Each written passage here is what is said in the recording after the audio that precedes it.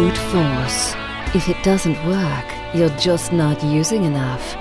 You're listening to SOFREP Radio. Special Operations Military News and straight talk with the guys in the community.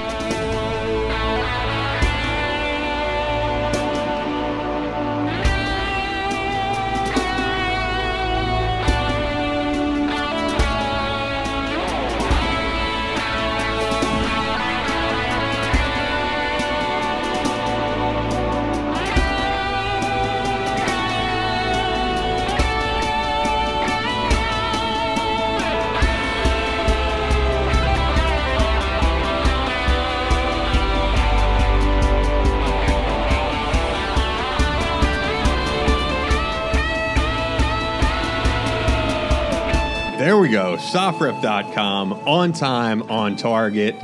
Ian Scotto here. I'm here with the very sophisticated-looking Sean Spoons today.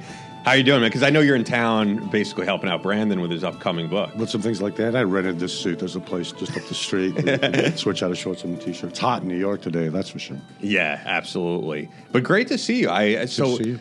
Just to give some background before Sean explains his background, which I feel like if you've been with the site for a long time and been reading the articles, you're already familiar with Scott and what he does. Scott. I just said Scott. Why am I saying? I'm losing my mind here. Sean Spoons. Why am I saying Scott? It'll help them be familiar with me if they know my name. Yeah, and also I've known you for such a long time. But anyway, before we get into your background, you're in town promoting what is going to be an upcoming book from Brandon. That's right. Brandon's new book, Mastering Fear, Navy SEALs Guide, breaks out on August 7th. I'm excited for it. Yeah, it's a great read, by the way. And if you're a parent with children, this is a book that I think resonates a lot. I was a father of 3 myself.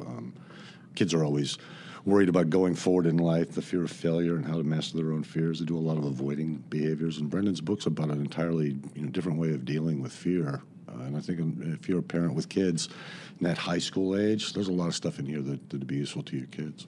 Yeah, absolutely. So be on the lookout for that. Off the top of your head, do you remember the release date? It'll be August 7th. August 7th. But you could pre-order now, of course. Right. Every place you would normally go and buy a book, Mastering Fear, Navy SEAL Guide is available. It's Target and Walmart and Books A Million. Yep. Barnes & Noble. I'm sure I'm forgetting like 3 or 4.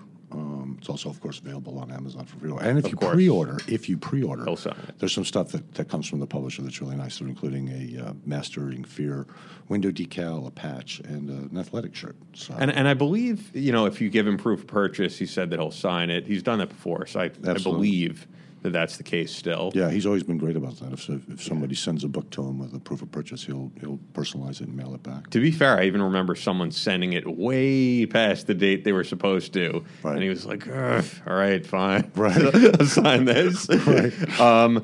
But so basically, before we get into Sean's background, as I was saying, a few weeks back, Sean hit me up and was like, I don't know if you remember the article that I wrote on the Malaysian flight, and which was, of course, Malaysian Flight 370.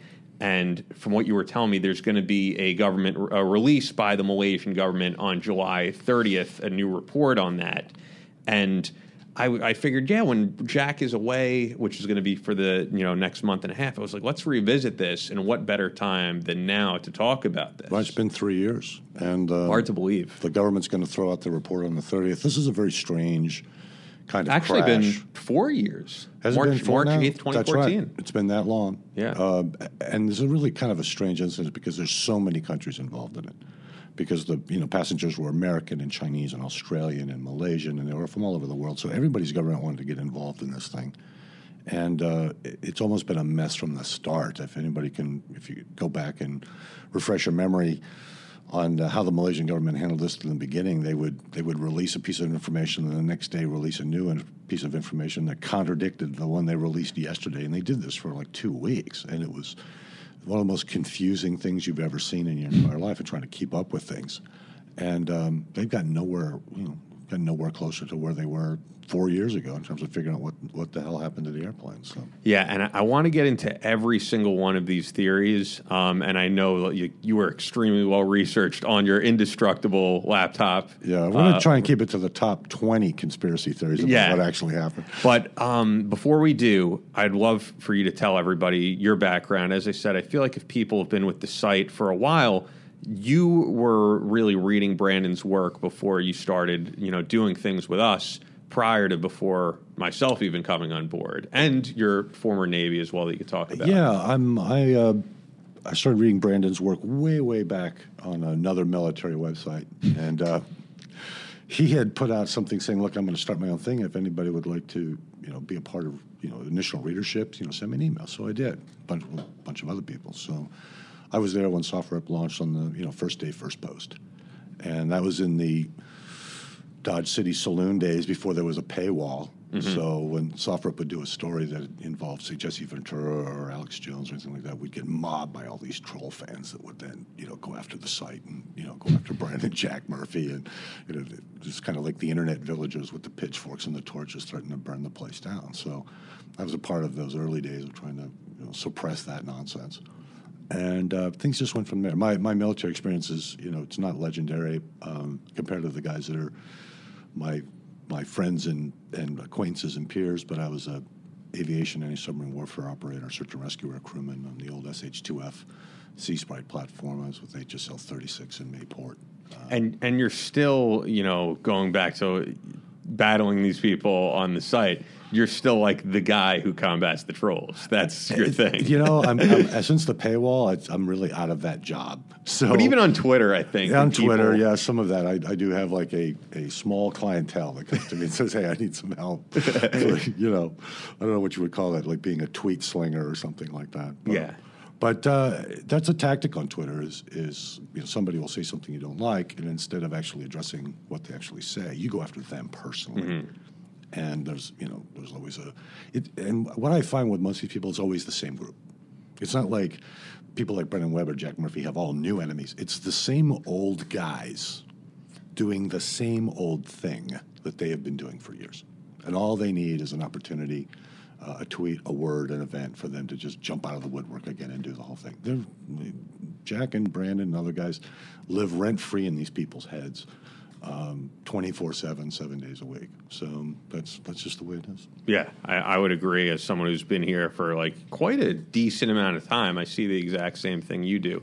So, occasionally you will write something, as you did with this Malaysia flight article, but you want to just explain like in what capacity that you're a part of. Yeah, well, 4 years ago when the original conspiracy theory started to come out, they were bordering on the complete ridiculous. Was it General McInerney? Was that the one? He was saying? But I just mean like your capacity with Hurricane and working with everybody. I don't know if you want to explain. Like, Today that's not the main. Subject. Yeah, no, but we all work together on certain projects here and there. And you've helped us out a lot, actually, with some like charitable events recently and things like that. Yeah, we actually responded. If you're out there listening, go to SoftRep's website. We're trying to raise some money to help the Michael Murphy Memorial Scholarship Foundation. Man. Jeez, what happened on Long Island? The outpouring of that was tremendous. I mean, I called ABC2 right after this thing happened and said, "Look, we'd like to help." And they said, "We've already got the repairs covered." 10 minutes after the broadcast, and then the governor steps up and says, "Oh, we're going to spend state money to fix that thing." So we still want to do something for them. I mean, outside just the destruction of that memorial, which was done by a kid. It's not a 14-year-old kid. Yeah, it's people online saying, "Oh, this is politically motivated." It's like, you know what? Just hold on for a second and wait, because this may not be that. This may just be somebody doing something dumb. Sure enough, it's some 14-year-old kid who just did something really stupid, brought the hate of the world down on him, all the things you could bust up. But the Memorial Scholarship Foundation really does some great work, and we're working with them on a raffle. We've got some great gear that's been donated by our Crate Club subsidiary, about $500 worth of stuff. The Memorial Foundation kicked in a couple of things, too. They wanted to give us everything. They're like, no. We'll just take a couple of patches. We want to do the rest of this for you. So if you can, check out the site, look for the raffle. There's a discount on tickets by volume, and we're trying to raise about $5,000 for them. They handed out 16 scholarships last year, full scholarships to college. So it's a great organization, and it's a great cause. And we really like to try and help the smaller charities. I mean, the big ones, they don't need our help. They're multi-million-dollar fundraising operations. But for some of these smaller charities, we'd like to try and highlight their work and hopefully send some help to them. So I think the family even responded with all these, like, send this kid to prison for life or something. What they responded, from what I saw, was pretty responsible. They were like, maybe he should volunteer to VA. Yeah. And if he did have to volunteer to VA for a long period of time, I think he'd really regret doing what he did. And I think actually Marcus Luttrell said, "Give him to me for the summer." I think that's where regret would really start. Yeah. That kid would come back with calluses on his nose. He'd be worked to death. But I'm still the family's actually apparently very forgiving of the kid. Sounds like he's 14. Yeah. So that's not the age where you really know your stuff. And as far as I know, the kid isn't like a permanent ne'er-do-well with a lengthy criminal record. Yeah, but you do think, like, maybe the parents didn't raise this kid the right way, because if you were, you would know that you don't deface a memorial like that, and that you should have respect for our military, especially Gold Star families. Well, yeah, no, absolutely. I mean, if you're not going to respect dead people, you're not going to have much respect for live people either. And Michael Murphy was a legitimate American hero. So, then again, this is a kid, so he's got his whole life in front of him, and I'm sure he's going to be living with this for the rest of his life. But it's not the same thing as somebody who's a hater of our veterans or a hater of Lieutenant Murphy in person doing something like this. This was a kid who did, and kids do impulsive things. Yeah. So I hope his parents get him straightened out. Actually, if I was the father, he'd be at Marcus Luttrell's ranch right now. Yeah. You're going with him for the summer. Yeah. I don't want to look at you for a couple of months either. I get it, man. Well, all right. So getting into the topic at hand here, Malaysia Flight 370, which took place on March 8th, 2014. You wrote an article. When did you? I had it up when you wrote your actual article. Because I want to make sure I have the dates right here. It was about 10 days after. You wrote an article on March 22nd. Yeah, so a few days after that. Right. And it seemed like, from what you told me, you got a little bit of backlash, and it turned out that everything you were saying was really debunking these kooky conspiracy theories, frankly, that came out. Some of them were nuts. I mean, some of the major networks were putting people on television saying that this airplane disappeared in a black hole, or it had been seized by aliens, or let's see, what was the other one? There was another one about remote hijacking, that somebody was able to hack the airplane by remote control and fly it to some secret base somewhere. So this is what the news coverage was like on this for 3-4 days afterward. None of it was useful. I mean, it was wishcraft kind of stuff on national television. So I reached out to some people I know, one of whom was an airline pilot. One was a flight engineer on 747s and had been a senior master sergeant in the Air Force on C-141 Starlifters. A guy I know at NASA that's a math whiz that actually literally is a NASA rocket scientist, works on rocket fuel formulas and things like that. And in talking to them about this, we were like, none of this makes sense. Actually, the entire scenario of the plane disappearing didn't make any sense. So we looked at the airplane and what it did from a system standpoint. So when an airplane experiences an emergency, there are systems on the aircraft that do certain things that give off indications that ended up debunking most of these conspiracy theories almost on their own. Now, it was General McInerney, I think, that was saying that the plane had gone to Pakistan. Yeah, and that's, by the way, so that's General McInerney, former United States Air Force general. If you guys remember, who are fans of the site, Jack Murphy wrote an article about McInerney a while back, kind of exposing his ties. They're pals, yeah. And this guy is pretty much known for getting very conspiratorial about things, and this was a prime example of that. Oh, absolutely. With no information, just a complete concocted idea that this plane was in Pakistan. And that's it, yeah, that it was going to be flown to Pakistan, passengers offloaded, presumably all taken and shot without anybody, objecting or getting upset. And then the airplane was going to be loaded with explosives and then come back and hit something, which was great. It'd be a fun novel, but there's no basis in fact in that. So our piece basically looked at these theories and then said, look, this is impossible. It's not just unlikely, it's impossible. Because, like, with McInerney's theory, two things. In order for the plane to make it to Pakistan, it had to have it'd have to be use all of its fuel. In order for it to get there, on the fuel it carried, it had to fly at cruising altitude and speed. Well, at cruising altitude and speed, it would have been visible on radar. And yet we know that it wasn't on radar. Nobody tracked that airplane into Pakistan. And the other thing is that airplanes and runways have to match. Runways have a pavement classification rating, and the aircraft has a weight rating. So you can't just land a 777, which is like a 740, a jumbo jet size airplane, on any runway in the country. It has to be a specially built runway to handle those kind of weight loads. Or you set down, leave the landing gear basically where you put down on the runway, and the rest of the airplane keeps going.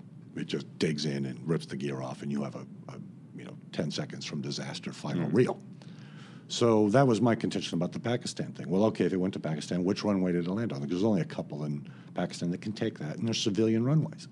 So who landed this Malaysian airline that everybody's looking for on a civil, in Karachi without anybody seeing it? And what did they do with it?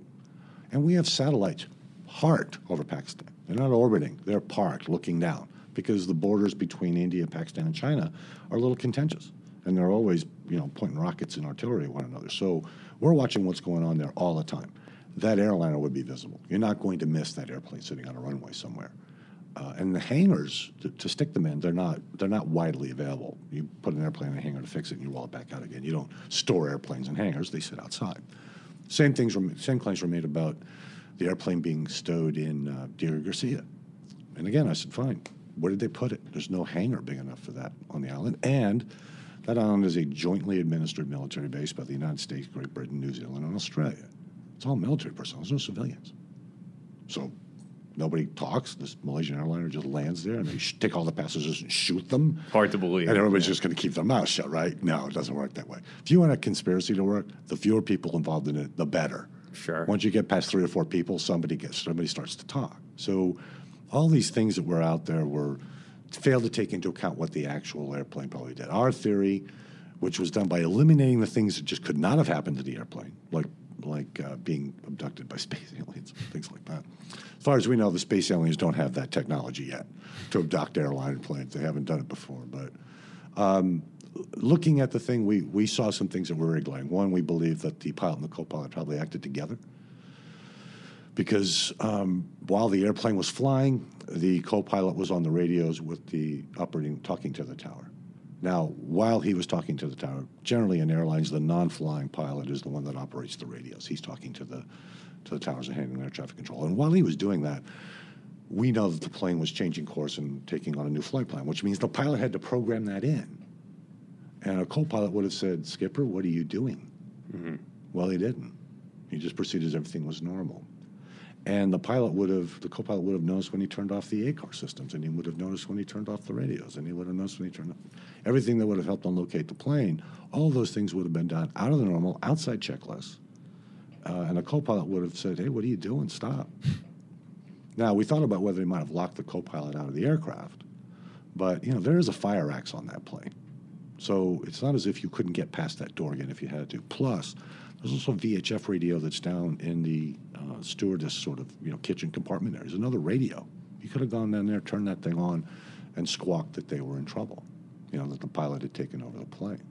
So we believe, we also believe, looking at some of the stuff that they claimed the airplane did, it was impossible. At the very edge of the radar track out of Kuala Lumpur, the airplane was said to have made this crazy turn and this descent of like 12,000 feet in a few seconds. We don't believe that's what actually happened. What we believe is that was at the very edge of the radar range. It's a radar anomaly where the return signal is weak because it's at the very outside edge of the radar detection range, and that can give you a strange signal. Planes can look and do strange things. We do believe the plane did descend. We don't think it couldn't descend 12,000 feet in a few seconds. It just could not. It's not capable of doing it. Do we think the plane turned north into the Gulf of Siam and then crossed across the narrow isthmus of Malaysia and is it Myanmar, I think. They actually did detect the plane doing that at a low altitude and a low speed. But they didn't know it was an airliner because the radar they were using just gave them a target, but it didn't give them a size of the aircraft. It's not a skin painting radar that looks at the whole shape. It can tell you, okay, that's an airliner. And then we think it flew out into the Indian Ocean between a pair of lanes that are incoming and outbound airline lanes. There's several hundred miles between them. And this is inbound and outbound air traffic from the Middle East, from Europe, Madagascar, and all that flies into Asia. And we think if he was sitting out there in between those, flying, circling low at a low altitude, nobody would even notice him out there. He wouldn't be invisible on radar. Yeah. And nobody's going to see him because nobody flies between those two lanes typically. Nobody flies cross-traffic between that. It's all north-south stuff, and they don't want you crossing between those lines. And there's no reason really for anybody else to be out there for any other reason. The Australians didn't see it. They should have. They had a tremendous early warning airborne radar, or early warning ground and airborne radar system that was in place. But apparently it had been turned off that night. They were doing some maintenance on the system on Christmas Island. That should have seen the airplane, and it didn't. So we think what his plans were was, and this is all about Anwar. This is all about politics in Malaysia. You had a Islamist fundamentalist government known to be significantly corrupt. A lot of opposition to that government by the more secularized forces. The opposition leader had just been sentenced and trumped up charges on like child molestation. They were going to throw him in prison for the rest of his life. And the pilot, Mohammed Shah, was not a Muslim, even though they were trying to portray him originally as a terrorist. And the name Mohammed, you typically think Muslim. Well, it's the most common name apparently in the world is Mohammed. I guess it doesn't always mean what we think it means automatically. Maybe they had high hopes he'd be a Muslim and he's disappointed his family. But our read on it, looking at him personally, is we think he may have been an atheist. He was certainly a secularist. I mean, on his Muslim family, maybe. I mean, just when you hear the name Muhammad. Oh yeah, no doubt. I'm sure. I'm sure his family was Muslim, but he had Richard Dawkins videos on his YouTube channel. Who was famous atheist and ideological atheist. Although then again, look at what they found on Osama's laptop. Disney movies. Yeah, a lot of stuff that you wouldn't typically think an Islamic fundamentalist. He was a big fan of 20,000 Leagues Under the Sea, apparently. So, but Disney movies are pretty benign. I think if you were a Muslim, you could watch most Disney movies without getting too upset. Yeah, I'm just thinking, is it possible he was researching atheist theories? I mean, I get what you're saying, though. This guy was not an Islamic fundamentalist. That wasn't what the motivation was. We didn't find any evidence that he was. We didn't find any screeds, denouncing America or, denouncing Israel or... we didn't find anything like that. What we did find was a guy that was, wearing "Democracy is Dead" shirts after the opposition party got kind of gypped in an election. We know that the guy was a big, loved to cook. He was a big foodie. We know he built model airplanes and flew them around. He loved aviation. He was a senior pilot for Malaysian Airlines. There was nothing in his background to suggest that he was, an Islamic fundamentalist. In fact, everything kind of pointed away from that to us, especially the stuff about atheism and pro-democracy. That just doesn't generally lend itself towards Islamic extremism. So we think what he did, and we think he acted, in concert with this other guy in a patriotic sense in the opposition party. But I don't think the opposition party actually knew. What about the people who were on that plane, the passengers? Because there's been a lot of theories about that. I think the one that makes the most sense, I mean, I've heard some crazy stuff that, they were trying to cover up organ harvesting and some other nonsense like that. But I think the real key in the passengers is that the Chinese passengers that were aboard were not tourists. They were businessmen, party members in China, important people. They all vanished. There was like 126 of them, I think, were on that plane. Vanished without a trace. China is a great big country. It has business interests and ties in with Malaysia, manufacturing and cell phones, electronics, all kinds of things. And the thing with Asia is about face. It's a real embarrassing thing to have 126 Chinese nationals all just die on an airline flight. Yeah. And it's not like the West where we just step up and go, yep, it happened, we're very sorry. With them, there's a sort of avoidance of trying to maintain, face, as they call it. So we think some of what Malaysia did was animated by not wanting to look incompetent in front of China, who was asking some very, very pointed questions about where did our people go? Because it wasn't tourists on vacation. It was business people. It was connected. Exactly, which is why people think there's some political motivation for crashing this thing. Well, I think if I was Shah, what I think Shah did, I think Shah basically figured out some way to communicate with the government after he took the plane, saying, I want the charges vacated against Anwar, or I'm going to take this plane and crash it into the sea. Remember, they didn't report the plane missing for 4 hours after it was gone. 4 hours. It's a long time. And why was it 4 hours? Why did they wait that long? I mean, within an hour, they knew the plane was missing. Of course. It was supposed to be heading for Peking. Now it's gone. Nobody knows where it is. I think in those 4 hours, what you had was the government and Shah negotiating. And I think they tried to string Shah out, maybe bluff him, and they didn't get away with it. He figured out he was getting played. And they were trying to find the airplane while he was negotiating with them. And I actually don't think Anwar, who was the opposition, who's now in charge of the country, by the way, the Islamist government was kicked out. I don't think they knew anything about it either, because when they asked Anwar about it, do you know this guy? He goes, no, I don't know. No, I've never heard of him. You don't know Mohammed Shah? Nope. No, don't. He's like married to one of your relatives. Donated to your campaign. There's pictures of you guys together. Oh, that Mohammed Shah. Right. The relative of my sister that donates to my campaign. I know him. Sure, I know who he is. So at first they denied knowing. I mean, that's why I think they didn't know. It was like, we didn't know. And abandoned the guy. But I think what Shah was going to do, if he was successful, was fly the plane to Australia, because there's a runway there that's a joint Qantas Royal Australian Air Force base there that can take that runway, can take that aircraft as weight. And he would have turned himself in for air piracy. But he would have been in prison in Australia, not in Malaysia. So if he was able to get those charges against Anwar vacated, then I think that was the plan. Go to Australia, turn myself in, liberate my country, be a hero. We still don't know this for certain, but there were reports at the time that Shah's family left the country a week to 10 days before his flight and went to Australia. Very suspicious. Actually, we have a hard time even locking that down, because then it was, no, they didn't leave the country, or they didn't go to Australia. Oh, okay. There's all these things. It's almost like the Malaysian government did not want to confirm anything that made it look as if Shah did this for a political reason. We also don't believe the plane ditched in the water, because the evidence that they found of the aircraft, almost none, very much suggests a high-speed impact in the water versus a ditching. If they had ditched that airplane in the water, they would have found it floating. The plane would have been out of fuel. It is full of watertight compartments. Your fuel tank spaces, all that stuff, your flight control surfaces, most of those are sealed. You have a passenger cabin that's closed up. There's an awful lot of stuff in there to keep that airplane floating. It would have, pieces that had broken off would have broken off in whole sections, wing, tail, things like that. A lot of that stuff would not have sunk. It would have stayed on the surface. You would have had a wide debris field with bags and seats and cushions and all kinds of stuff. They didn't find any of that. Do you think the 4-hour wait time is a big factor in why we've found nothing? Because at a certain amount of time, pieces are going to scatter about and sink. And it's very possible. The Indian Ocean is unspeakably huge. Exactly. The Australians call it the Great Western Sea. Like, they look at it and they don't even know what to make of it. Most of it is completely unexplored. It is unbelievably deep water in most places in the ocean. Mile-deep depths are nothing. Remember, they were originally thinking they were looking in an ocean depth of about 5,000 feet and saying, we're going to have a hard time. Well, it's a hard time to get a submersible 5,000 feet down.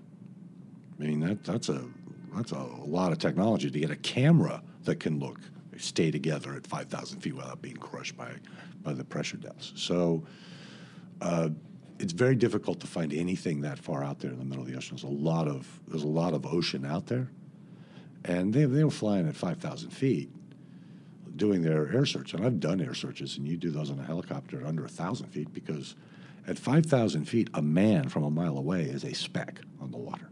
Just look line of sight a mile away and see if you can see a human being. I mean, that's very hard to make out.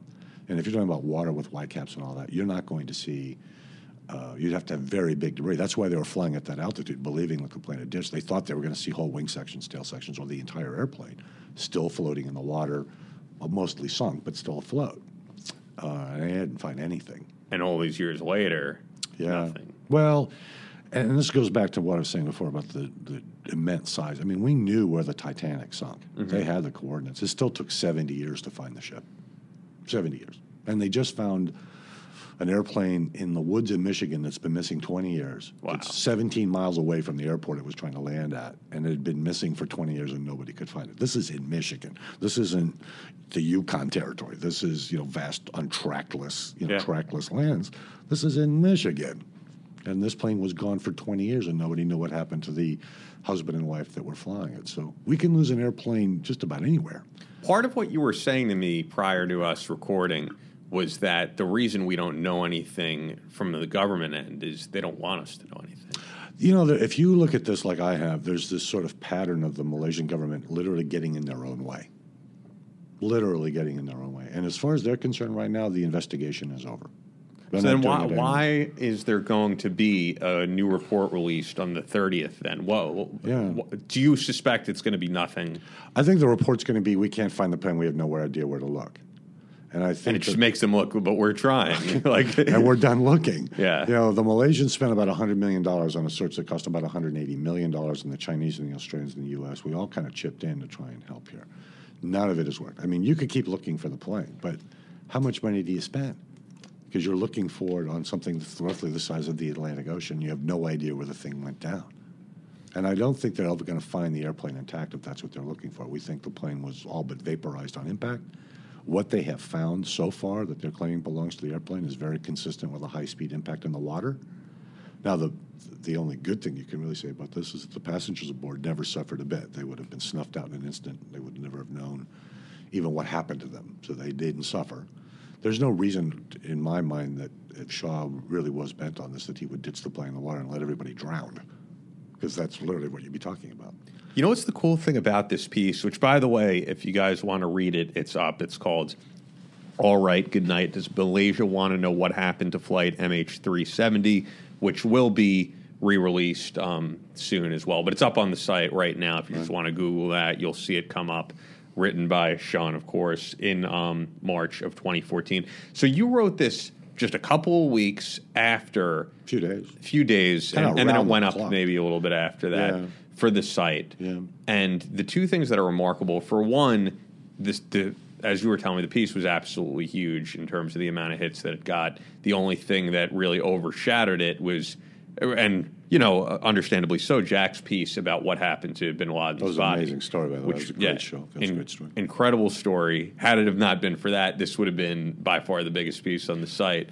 But the other thing that really stands out is that it's one of those things where, almost like when Brandon and Jack wrote Benghazi, the definitive report, people were saying, it's a little bit early, but it still holds up today. Right. You wrote this piece 4 years ago. Some people were a little skeptical of debunking these conspiracy theories, and 4 years later, everything that you wrote holds up. So far, there hasn't been much to contradict it. In fact, there's been some things that kind of tangentially confirmed it. There was a story about 2 years after we wrote the piece that was a former Malaysian minister, a member of their parliament, who literally said that the government was covering the whole thing up and that it was part of an attempted coup.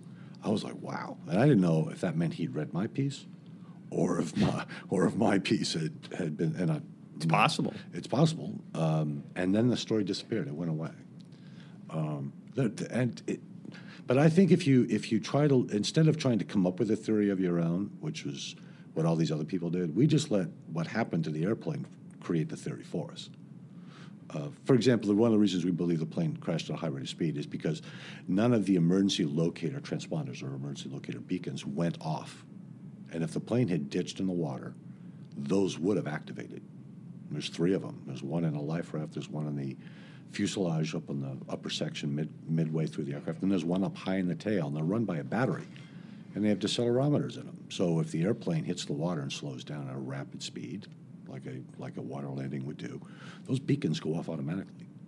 Boop, boop, boop, boop. Give a direction and longitude and latitude and location to a satellite. They only had one brief signal from those, from what we think was one of those beacons. But they never told us what the frequency was, because that would have told us, because there's two frequencies that they run on.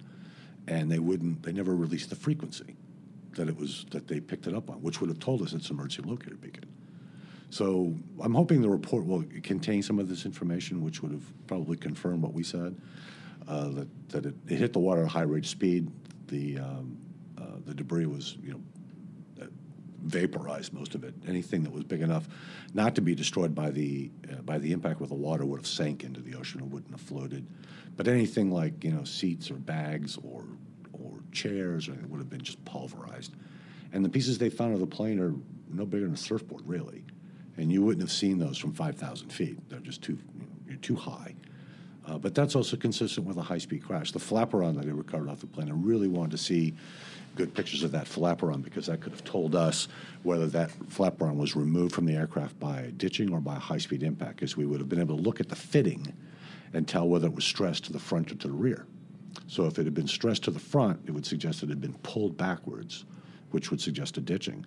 And if it was stressed to the rear, then that would tell us that that flaperon was driven forward by an impact. But they haven't released any information on the flaperon. You see? Mm-hmm. So there are some things that we could probably figure out about this if they would just be more forthcoming with some of the information. Instead, it's like a big vacuum. They say they found a piece of debris, but then you're not allowed to see anything about how it's been analyzed or any good close pictures of it or any of these other things. And it's been very frustrating to the other governments involved, the Chinese, the United States, the Australians. You literally had a private company out of Australia say, look, we'll look for free. And if we don't find anything, you don't pay us. And they did. They looked. Spent months. Couldn't find a thing. Mm. Well, I think that's a function of the exasperation of trying to deal with this government. The Malaysians were like, no, we're not doing it. We'll do it for free if we have to. Just pay us if we find something. We'll go and do it. I mean, you would think the Malaysians would be like, okay, here's $20 million, here's $5 million. Go and do what you can do. And they don't want to do that because I don't think they want to know. I think they already know. And I think they just don't want to. Which is a scary thought. Yeah, well... when you think about all the millions of dollars in trade and tourism and all that flows through that region, this is a very bad thing. It's an ugly thing for Malaysia, which has had a history of sectarian violence. To have this sort of thing blow up again on them, the government the Islamist government in Malaysia was widely known to be corrupt. I mean, you had guys making $100,000, and their wives have these $400,000 purses that are super expensive. I don't know. It's a big thing over in Asia. I don't know if it's caught on over here in New York yet, but it's 400,000. It's a $400,000. I think it's it's like when I see these women walking around with shoes that are like $1,000. I'm like, wow, that's insane. But then when I hear that, I'm like, all right, that's a whole new level. The knockoff in this bag's $100,000. Right? So it's a $400,000 bag, and there's been several of these Malaysian officials' wives are seen in public carrying them. We're like, what the hell? These guys are making $100,000 a year. And that was one of the things that got the Islamist government kind of pushed out of power and Anwar in power. Now, if you're Anwar, are you now going to go out and, dig into this thing and blow this whole thing up? Now you've gotten the Islamists out.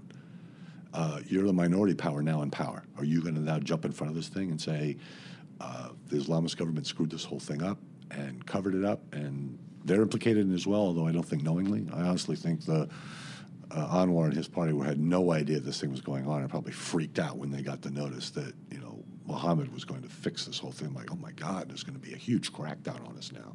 Yeah. So they disowned the guy, totally disowned the guy. And they just want it to go away. They want it to go away. And you know what? In all honesty, it has on some level. I feel like the public's attention span is so short. That's why when you told me you wanted to come on and talk about the Malaysian flight, right. I was like, yeah, it's cool because no one is really talking about this, and it's such an important part of recent history. I feel like no matter what age of a listener you are, because with this show we have guys in high school who are looking to join the military. We have veterans of Vietnam and even previous wars who listen to the show regularly and write us. That's right. Everybody remembers this moment, no matter what age. And it's gone pretty much like out of the mainstream. It's not something we talk about anymore. Yeah, 20 years ago, Leonard Nimoy would have been narrating an In Search Of episode about this thing. It would have been a 3-part series. But I think Unsolved Mysteries would be Unsolved cool. Mysteries, right? Robert Stack. I think the thing about this story that's really interesting is that most airline crashes are mechanical or pilot error that result in these crashes. In this case, though, you have a situation where I think the government directly participated in the events that led up to the crash. I think they tried to bluff their way past Shaw, and he didn't go for it. They couldn't find the airplane because he did a really good job hiding it. Nobody knew where to look for it. And like I said, the Australians should have seen the plane. If they had their air defense radar on, they would have seen that airplane. That radar could have picked up a cruise missile inbound, which has a cross signature, has an oncoming signature not much bigger than a garbage can. And you wonder, what the relationship was to the pilot doing this, because what do you need to do? We already know that like suicide missions and kamikaze stuff back, of course, from World War II, but then Islamic terrorists who do these suicide, bombings in places like Israel. How do you convince a pilot to go on a suicide mission? I don't think that's what he intended to do.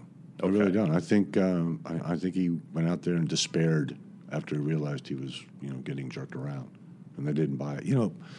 What made those guys make that last stand at the Alamo? But what made them do it at Wake Island? What makes any of these they're never planned out from start to finish to say, okay, we're going to stay here and die to the last man. I don't think the Spartans expected all to die at Thermopylae. It just worked out that way. Events kept pushing that line further and further to the point where your options are lesser and lesser. And like I said, I think Shaw kept enough fuel to get himself to Australia, and then when he realized that the government was not going to clear Anwar of the charges and restore him to his position as the minority leader, kept his promise, which is a terrible thing, but I think he was dedicated. I think he really meant it.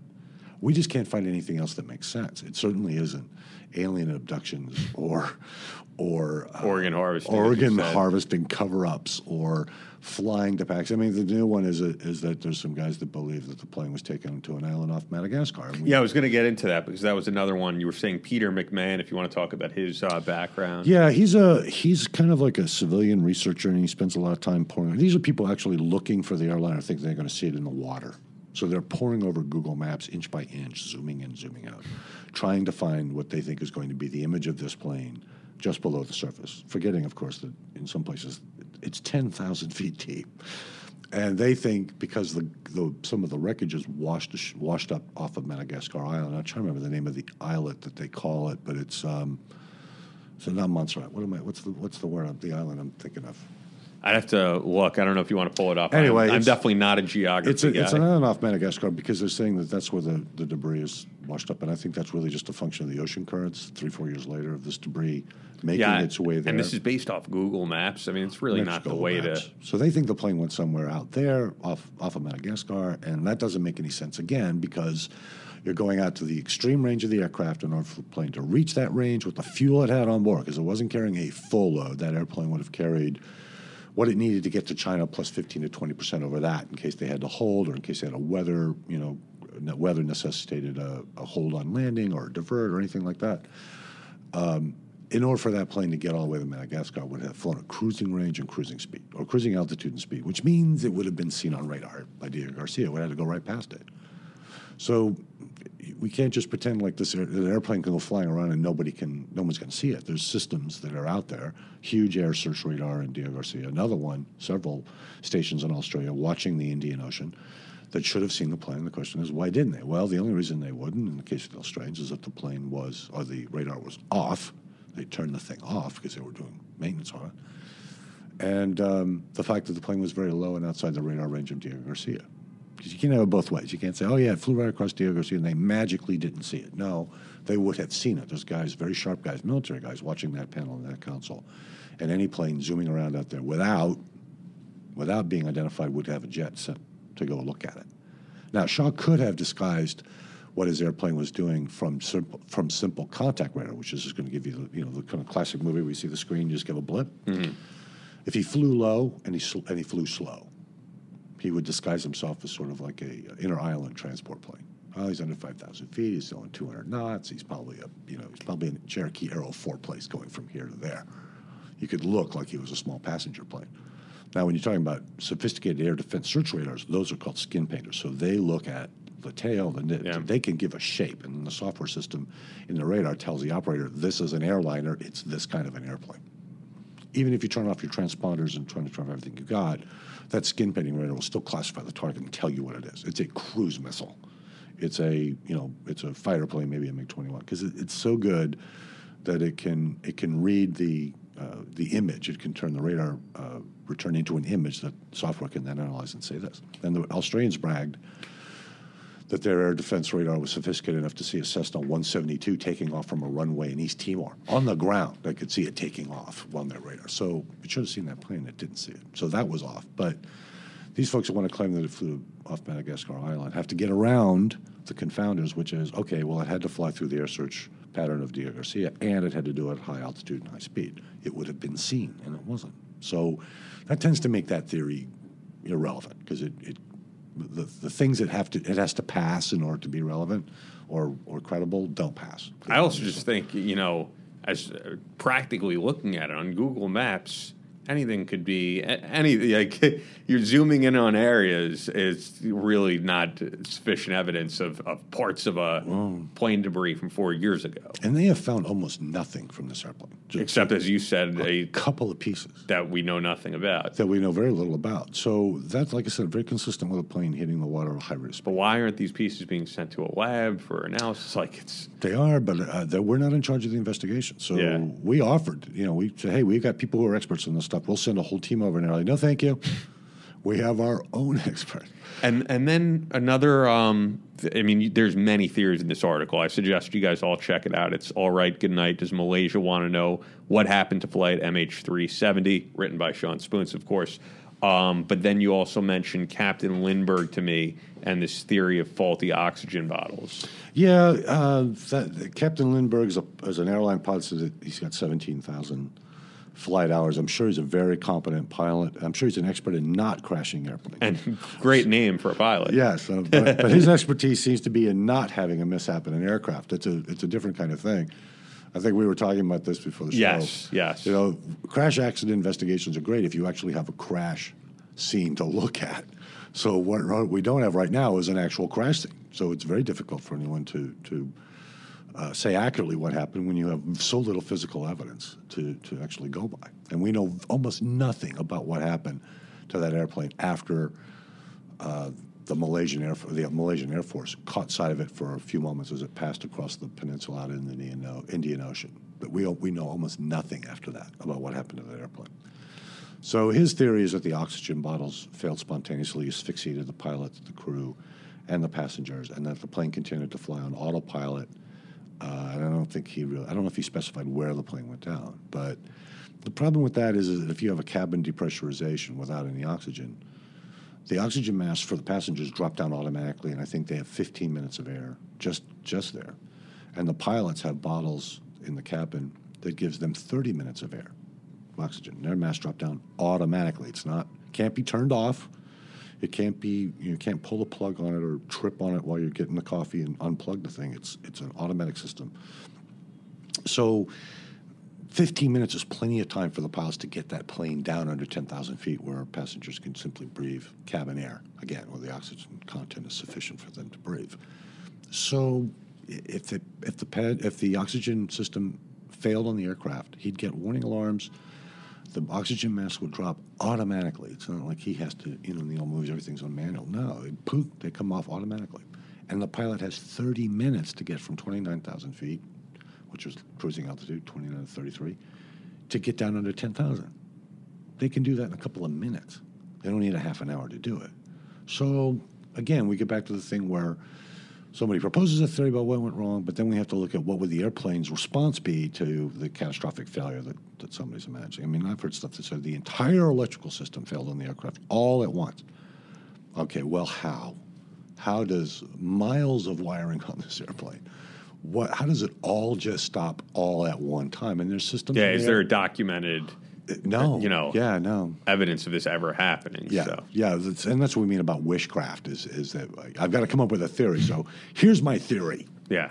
I actually had a conversation with somebody about this one time. They asked me very sincerely, so what do you think actually happened? I kind of read your thing. I'll ask you a question. I'm like, sure. So we talked about it for 15, 20 minutes.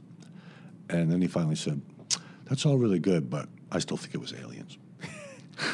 Are there any other theories you want to go through? Because this piece lays them all out. But are there any others that we haven't covered yet that you feel? No, not that okay. But I would say these are all. I mean, as you said, the cool thing about it are the theories that you mentioned here are from other than McInerney, who does have I'd say a good military background, but his what he's doing now with the companies that he's working for, as Jack has detailed before, and his theories he's laid on Fox News make me very skeptical of the guy. Right. But the other people that you've laid out, these are not, this is not Alex Jones. No. These are what you would think are pretty reputable guys, but you kind of debunk these pretty logically. So yeah, well, and I think that one of the things we have to remember about these kinds of incidences is we have to kind of try and look at them reasonably and understand that almost everything is action and reaction. And most of these conspiracy theories are out there, never take into account the reaction of the claims that they're making. The airplanes like this have systems and subsystems and backup systems, and when I started looking at these things, and I didn't do this alone, mind you. I had 3 other people working with me on this. Which is cool. That's the way to do it. Yeah, I was like, what do you think of this? Here's what they're claiming, and what would happen if this happened? What would happen? And we always talked about it in terms of what the aircraft would do. What would the aircraft's response be to this? And why did we have this radar anomaly? Why did we have this ridiculous altitude and turn thing that showed? Well, that's at the end of the radar range. It's an anomaly. It's not what the plane did. It's just that's what the radar read from that extreme range. The return was weak, and that's how it registered on the system. But the plane could not have possibly descended 10,000 feet in a couple of seconds in one piece. It couldn't fall from the sky that fast. We're talking like meteor speeds in order for that to happen. So you have to kind of be skeptical, and I'm a skeptic. I'm somebody who always goes, let me look first. And this is such an unusual incident because, like I said before, it involves a government, I think, that does not want anyone to know the truth. And they're actually going to be helped in that by the fact that if the plane did hit at a high rate of speed, there's almost no likelihood they're ever going to recover the black boxes or any significant piece of that airplane. Someday, some oil exploration company down there, sighting for a new drilling rig someplace, is going to stumble across one of those Rolls-Royce engines and say, holy Christ, look at this. We found an old Rolls-Royce engine down here. And then they're going to send stuff in and find a much wider debris field. Because just remember, if you crash an airplane at a high rate of speed in waters that are 8,000, 10,000 feet, that debris is going to come down from here and it's going to spread out like almost like a teepee across the bottom, over miles and miles of the bottom of that ocean. And as you said, they have 4 hours for this thing to spread before anyone comes in to start searching. Yeah, well, I don't think the plane actually, crashed within, an hour of taking off. I think the flight duration that we imagined on that plane was about 7.5 to 8 hours max endurance. We think Shaw flew very low, very slow, which was to play out his fuel, to give them as much time in the air as he possibly could and conserve fuel. So he had to do that low and slow. Or he can do it high and fast because you got less wind resistance and the plane goes really quick. Because you remember, airliners are designed to function at an ideal speed and an ideal altitude for maximum fuel efficiency, which is where the airline makes its money, is on saving gas. So get up to this altitude, get the speed dialed in exactly right, exactly this altitude, and then you're going to save the company money while we deliver passengers to their destination. So when you bring it down low, you have to factor that in and say, okay, well, if I'm going to do this and I want my fuel to hold out, how fast can I go? Instead of 600 miles an hour, 580 or 550, it's going to have to be about 240. I'm going to have to 15-degree flaps, and I'm going to have to just be in this gentle circling turn and be under 2,000 feet and just see if I can just run my fuel, have my fuel last that long. So he had 7 or 8 hours, we think, in the air before he was out of gas and said out options, and said, well, I'm going to keep my promise, which we think is the one he made, and put the plane into the sea. They believe that Shaw attended the sentencing hearing for Anwar the day of the flight. And then there was a report that they put out, and then they reeled it back in that he had taken a telephone call in the cockpit on a burner phone. And then, no, well, that didn't happen. So this is the thing that the Malaysian government did. They put information out. Everybody go, what? That means this? And they go, next day, oh, no, that never happened. This happened instead. They kept teasing out things and contradicting themselves. It was if you follow the story from the beginning, it is ridiculous. But the crash is significant, we think, because we think it was a politically motivated crime. We think the government actually botched it. It's not your typical accident that's a matter of airframe failure or pilot error. This is a more political kind of thing, and it didn't involve terrorism. I mean, it's an act of air piracy. I don't think. Shaw could have turned the thing back around and just flown it right into, what is it, the Petronas Tower in Singapore, that gigantic, the biggest building in the world. It's right there. If he was a terrorist, he could have turned the plane around, come back, and just clobbered that giant, huge, enormous skyscraper. Or he could have crashed in Kuala Lumpur. He could have flown it to Peking and just barreled it into the party headquarters. He had an airplane full of fuel, full of passengers. He could have gone anywhere and done something with it. So it's safe to say, though, like July 30th, when this report comes out, you're not holding your breath for any new information? No. I'm actually going to be interested to see the reaction of the other governments that were involved in this, the Chinese, the Americans, the Australians. I'll be interested to see what they think of this report, our own investigators. But, you have a very hard time rebutting them if they don't give you information. Yeah. If they won't let you see the parts that have been recovered, you have a very hard time, rebutting it. And it's almost like what they have done sort of leads the theory that they don't want anyone to know what happened. That's what it sounds like to me. So as we're wrapping up this whole discussion here, and this is great because I think that this is the first time I'm hearing about this in depth. I remember when I was working over at SiriusXM at the time, they did have a show and a station, I think, that was devoted to this crash. Oh, really? Okay. Yeah, for a really limited time because of the fact that it was just in the headlines and everything. But I remember General McInerney being one of the guests. And, you know, if you're listening in, you're like, oh, this guy's former Air Force general. He probably knows his stuff. And I'm glad that, like, there's someone like you who came out here and said, like, not so quick. This doesn't really hold water. But I'm wondering, what, you know, in particular got you so fascinated with this to really research it and come out with an article like this with people that you were working with? And by the way, did you talk to Brandon at all? Because, I mean, he's a pilot. And yeah, I said, look, I'm actually going to write up a piece on this. And do you think it'd be something that software would be interesting? He goes, absolutely. I mean, I want to read it first. Yeah. He goes, but yeah, absolutely. He says, who are you working on it with? And I said, well, I've got a buddy that's a pilot at Southwest, and I got a buddy that's a senior flight engineer for 20 years, a guy that's flown those routes and knows the air traffic control procedures and all these other things. And I said, I'm working with a guy you and I both know is a NASA rocket scientist. He's helping us with the math because we're doing a bunch of math calculations on this. Yeah. And he's like, yeah, absolutely, I want to see it. So I ran the piece through him, and I think it was Jack who looked at it as well, and they both said, yeah, let's do it. That's cool.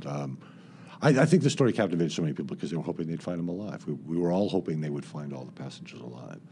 But I was almost convinced from the get-go that they never would.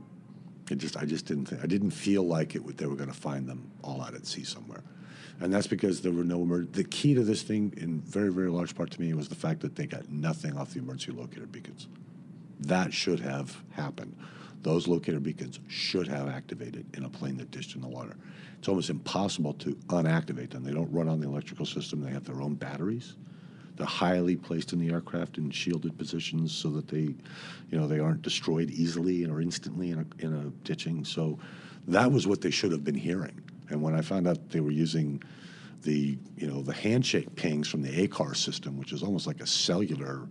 The ACARS is like a satellite activated text messaging system. It's used by the airline to talk to its pilots and say, okay, listen, when you get to Kuala Lumpur, see the gate agent about your wife. She has a message for you. It's that kind of stuff. They were using the handshake ping from that to try and track this aircraft, which was almost impossible. So we knew that there were things going on the airplane that we believe had involved both the pilot and the co-pilot at the same time, working together. Not to commit an act of terrorism against a Western nation, but we think it was political. We think the only answers left after we eliminated all the obvious nonsense was something more political about the push and pull of Malaysian politics. But SOFREP, to its credit, has broken some tremendously big stories. That we have. The bin Laden body is, you said came out at around the same time. And what happened in Benghazi, and then what happened in what really happened in Benghazi, what really happened with the gate guards that were murdered in Amman, Jordan. I'm trying to remember their names. Just escaping because I'm sitting here in front of this microphone.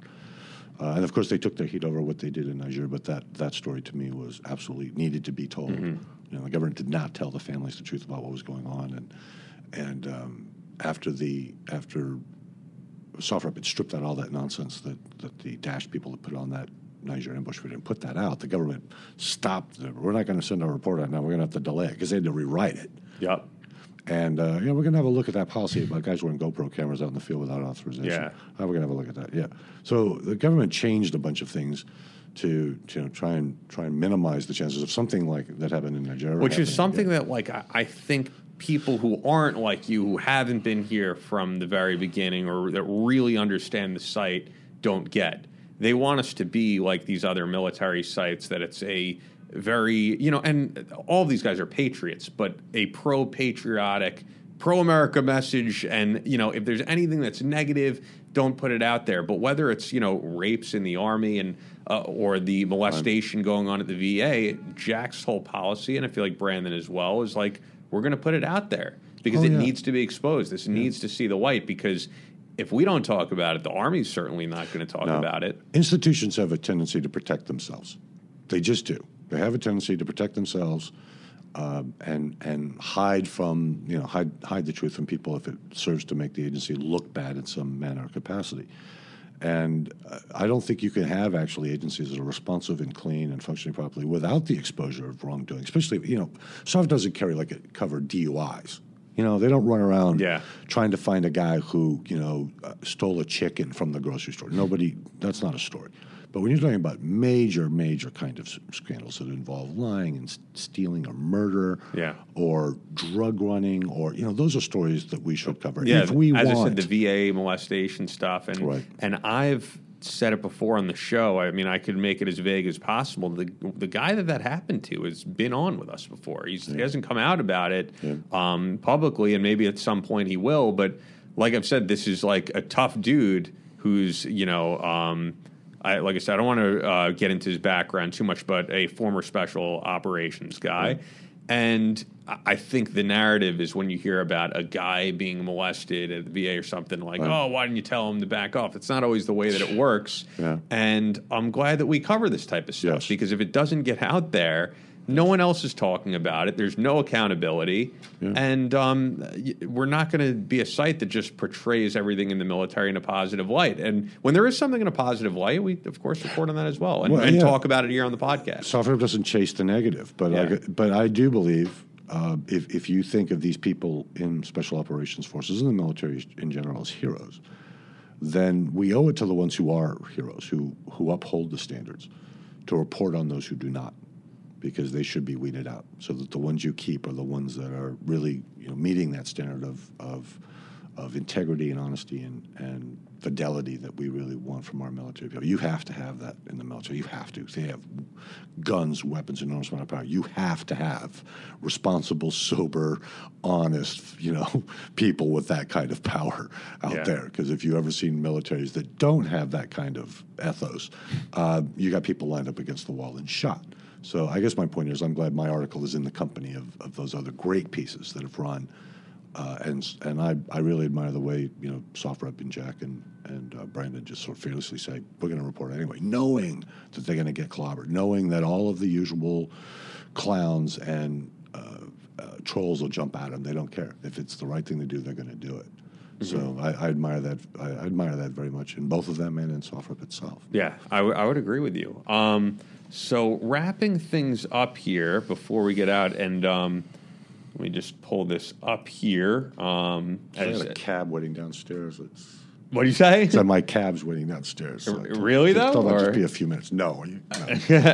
I just wanted to pull up our stuff here that we're working on because, as I always talk about every show, the clubs, what we have just been absolutely awesome. You and I just saw Admir, who does great work with all of our clubs, whether it's Crate Club or who we're working with, Kuna Dog. And as I always say, there's only one club out there with gear handpicked by special operations military veterans from several branches, and that, of course, is Crate Club. The future collaboration with NFW watches, I've seen what that's going to look like, and that's going to be pretty awesome. So if you're a premium tier member, that'll be in the near future. We have different tiers of membership depending on how prepared you want to be. And I would always say, you've seen it before, really go with the premium. I know it's a bit pricier, but when you see like these really cool items that you haven't seen anywhere else, chances are that's not going to be in the standard crate. I mean, it's great stuff in the standard crate, but the premium has the stuff that you're like, where did they get this? No, you're right. And I've actually seen the process by which they vet that stuff, which is really very intricate. I marvel at how much stuff they reject. By how much they go, we're not buying this. I mean, you can go online and you can find, you know what a K-bar is? No. Famous World War II Marine Corps fighting knife. It was the standard Marine Corps. They're still one of the greatest blades ever made in terms of utility. It's one of those beautiful design knives that has been around for a long time because they just work so well. But you can go online and you can find a K-bar for $20 with a leather scabbard and everything. It looks absolutely great. Or you can find a K-bar for $120 or $150. Well, what's the difference between the two? Well, if you're like most people, you don't know the difference between steak knife steel and D2 tool steel. At a Crate Club, they do. Yeah. So they're looking at both and saying, okay, this one looks great, but it won't keep, it'll go dull cutting bananas. This one is made like a hammer. this thing will last 100 years. You can And that's why these guys pick stuff. They're like, we would deploy with this. Yeah, and not everybody gets that. Everybody just, there are some people who think, I'm just going to get a whole trunk full of stuff in my mailbox. And that's not what you're getting. You're getting gear that's very, very specially selected and picked by people who really know what they're doing. Who say, I'll bet my life on this. Yeah. I'll take this into the field with me. We get great feedback, whether it's like the Emerson knives or, especially for the premium, as I was saying.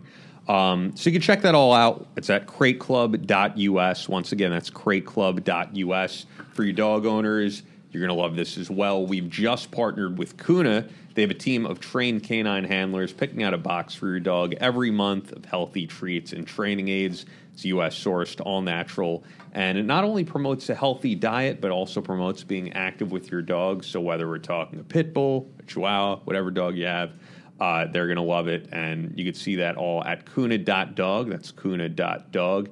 It's efficient for you. Your dog will appreciate it as well, of course, and that's spelled CUNA.dog. Also, as a reminder for those listening, for a limited time, you can receive a 50% discounted membership to the Spec Ops channel. And I have to tell you, the videos that we've been putting up, if you're watching this on YouTube, have been getting great feedback. Someone commented on the last episode, they were like, love all the new stuff, but why can't I find all the inside the team rooms? That is all at the Spec Ops channel. So become a member. You can rewatch all of those, plus the inside the team room intelligence that we just did.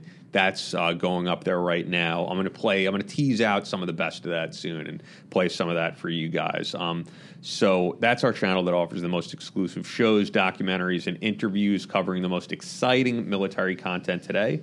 The Spec Ops channel premiere show Training Cell follows former Special Operations Forces as they participate in the most advanced training in the country. Everything from shooting schools, defensive driving, jungle and winter warfare, climbing, and much more. And you can watch all of that content by subscribing to the Spec Ops channel, and that's at specopschannel.com. Take advantage of a limited time offer of 50% off your membership, only $4.99 a month. Check out the app, which was developed by Chris, who does an awesome job. Wrapping things up here, as I was saying, you could find Sean on Twitter at Sean_Spoonts, SEAN_SPOONTS. Anything else that you're plugging before we get out of here, other than, as you're saying, the raffle? People got to check out. No, I was going to say, if anybody has any comments they want to address to me, go to SoftRep and find the article there, and hit me up there. If you think this is all nonsense, I don't mind hearing that, but have something to replace it at least. So, has anybody really and had anything to back it up with? No. I mean, like I said, the one person I remember talking to for like half an hour about when I got all done, I thought they really understood. They nodded like they understood. Well, I still think aliens did it. And I was like, okay, it was the aliens, then that's fine. Yeah. So I really hope someday they find out what happened. But like I said, I've always thought the bigger part of the story was the way internal politics within the country can murk these kinds of investigations. We don't have that here in this country. We lose an airline and there isn't any consideration about government agencies arguing over who has jurisdiction, or we don't want to know what happened because there were some Canadians on board and it'll make us look bad to Canada. Yeah. We've never really had anything like that in this country. We kind of take for granted the political stability we have here. In spite of all the stuff going on right now, our politics are actually very moderate and stable. It's hard for a lot of people to believe, unfortunately. Yeah. And a lot of those people, you say, like, look at the things Duterte is saying over in the Philippines. It makes Trump look mild. Yeah, look at what goes on in South America. And Yeah. Look at what goes on almost anywhere in the world. And we certainly have a contentious political field right now, and I'm not going to lay on either And if side people of it. follow you on Twitter, they already know where you stand. I end up more like defending against craziness than I actually defend Trump or anything else. Yeah. It just seems that way because, it's like we go between, what, is he Hitler today? Or is he Hitler, literally Hitler, or Yeah. is he Putin's stooge? I'm trying to remember. It's alternating days between one of those. Is he evil genius or complete moron? Which is it today?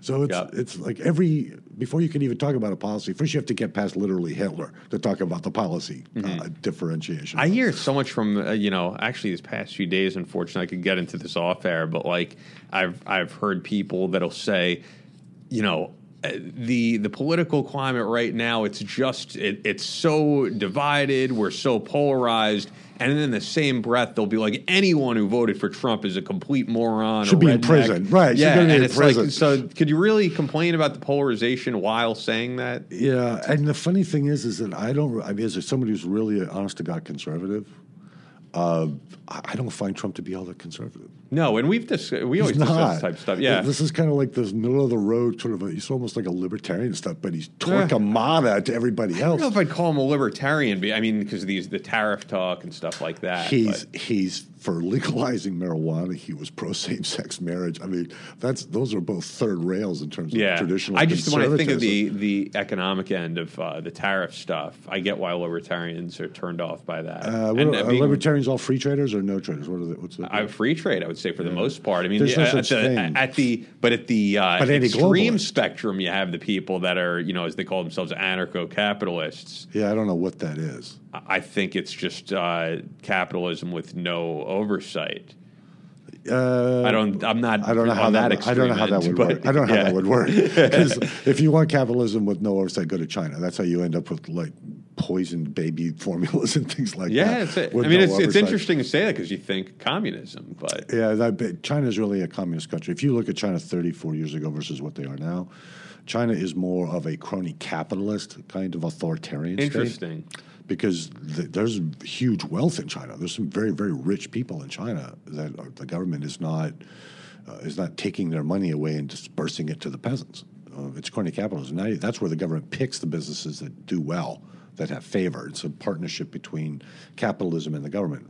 We move towards that a little bit ourselves. We should really pull way back from that. The government should not be as in-depth in business in terms of regulation and control as they are now, because then the corporations form lobby groups and lobby the government to get off their back or eliminate their competition. Take their I was going to say, or the government picks favorites, as I always bring up for the people who on the left, they'll say, there was no corruption in the Obama administration, and you think of Solyndra. How hard they'd look. Which is why, how hard Solyndra was a huge one to me. $500 million. And no one even talks about it. And, because people will make these really vague statements of like, I think we should be funding alternative energy. Yeah, that's great, but, when the government starts picking companies and then you choose a failing company, you've just wasted the taxpayers' money on something that they'll never get back. If green energy is so great and really would do great, you wouldn't be able to stop companies from investing in it. Absolutely. You couldn't keep them from developing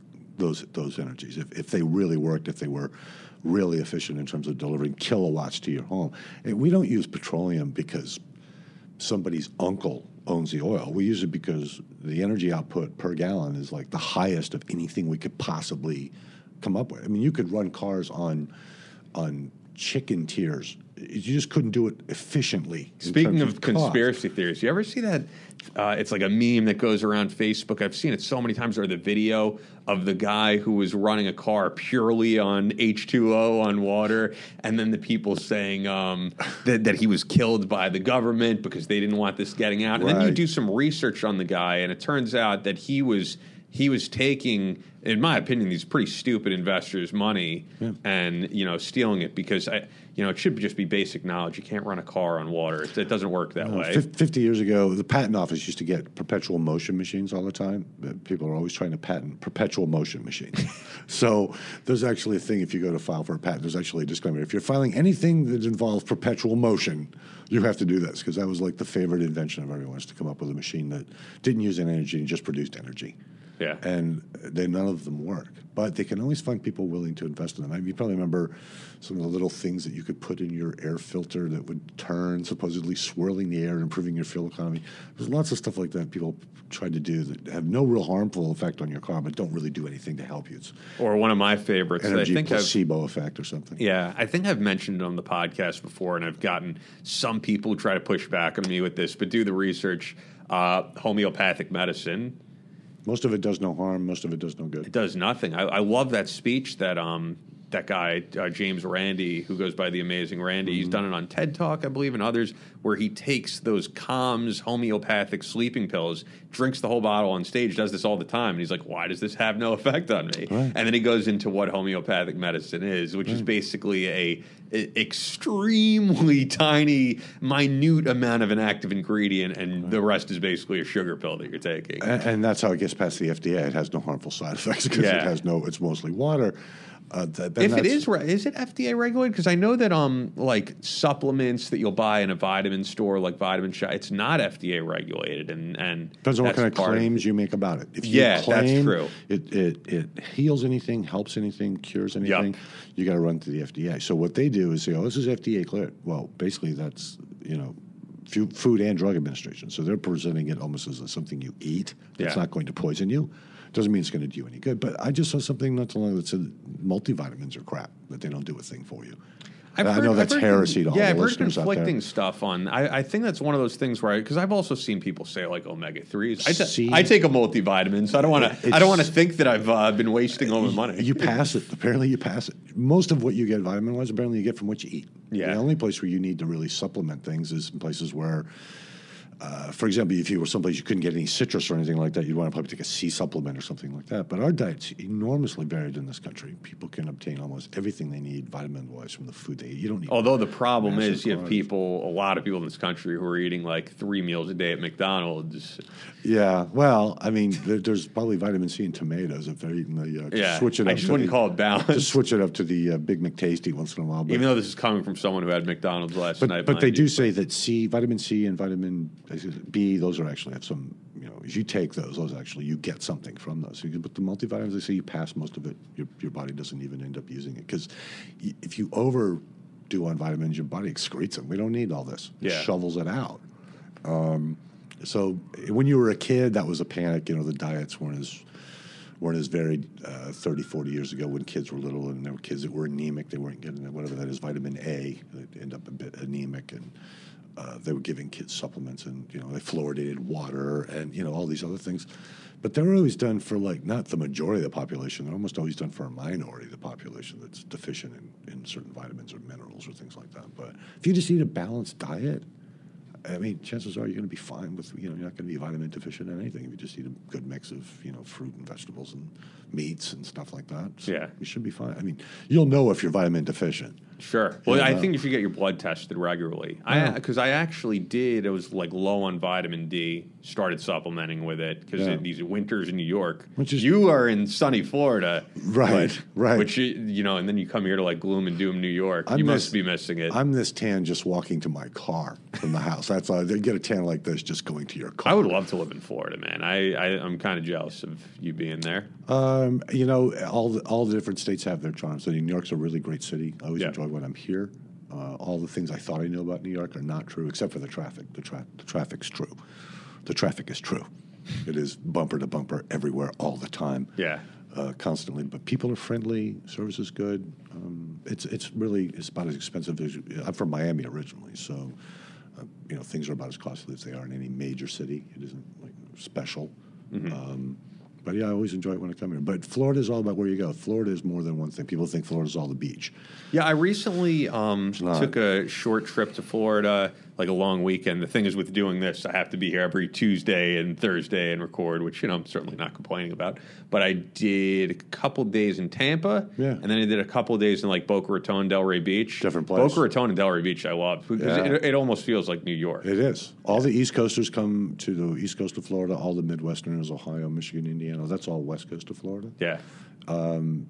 Actually, that part of Tampa and stuff like that, if you go south into Bradenton, Sarasota, there's Mennonite and Quaker communities on the East Coast. Come down from Pennsylvania and stuff like that, which is a real trip. And in Florida with those clothes. That's exactly what I was thinking. In Florida. Yeah, but Miami has extreme heat. But there's Hasidic Jews in Miami. Yep. With the big hats and the black wool coats and all that. Not where I'd want to live if I have to wear that. Yeah, that's hot. Yeah, that's a certain dedication to God right there, just to wear that in Miami. But but Boca Raton and Palm Beach, all that's beautiful. I loved it. It was great. Beautiful. Well, hey, I appreciate you coming in. Thank you. This has been awesome. I'm glad you brought it up to me that we could do this. Yeah. And we're gonna have a few shows, without Jack, but Jack will be back soon. And thanks for checking these out. I'm enjoying doing these live streams on YouTube. Yeah, you did a great job. Not live streams, we're putting them up. Like, have a happy vacation, Jack. Enjoy time with your family. Yes, sir.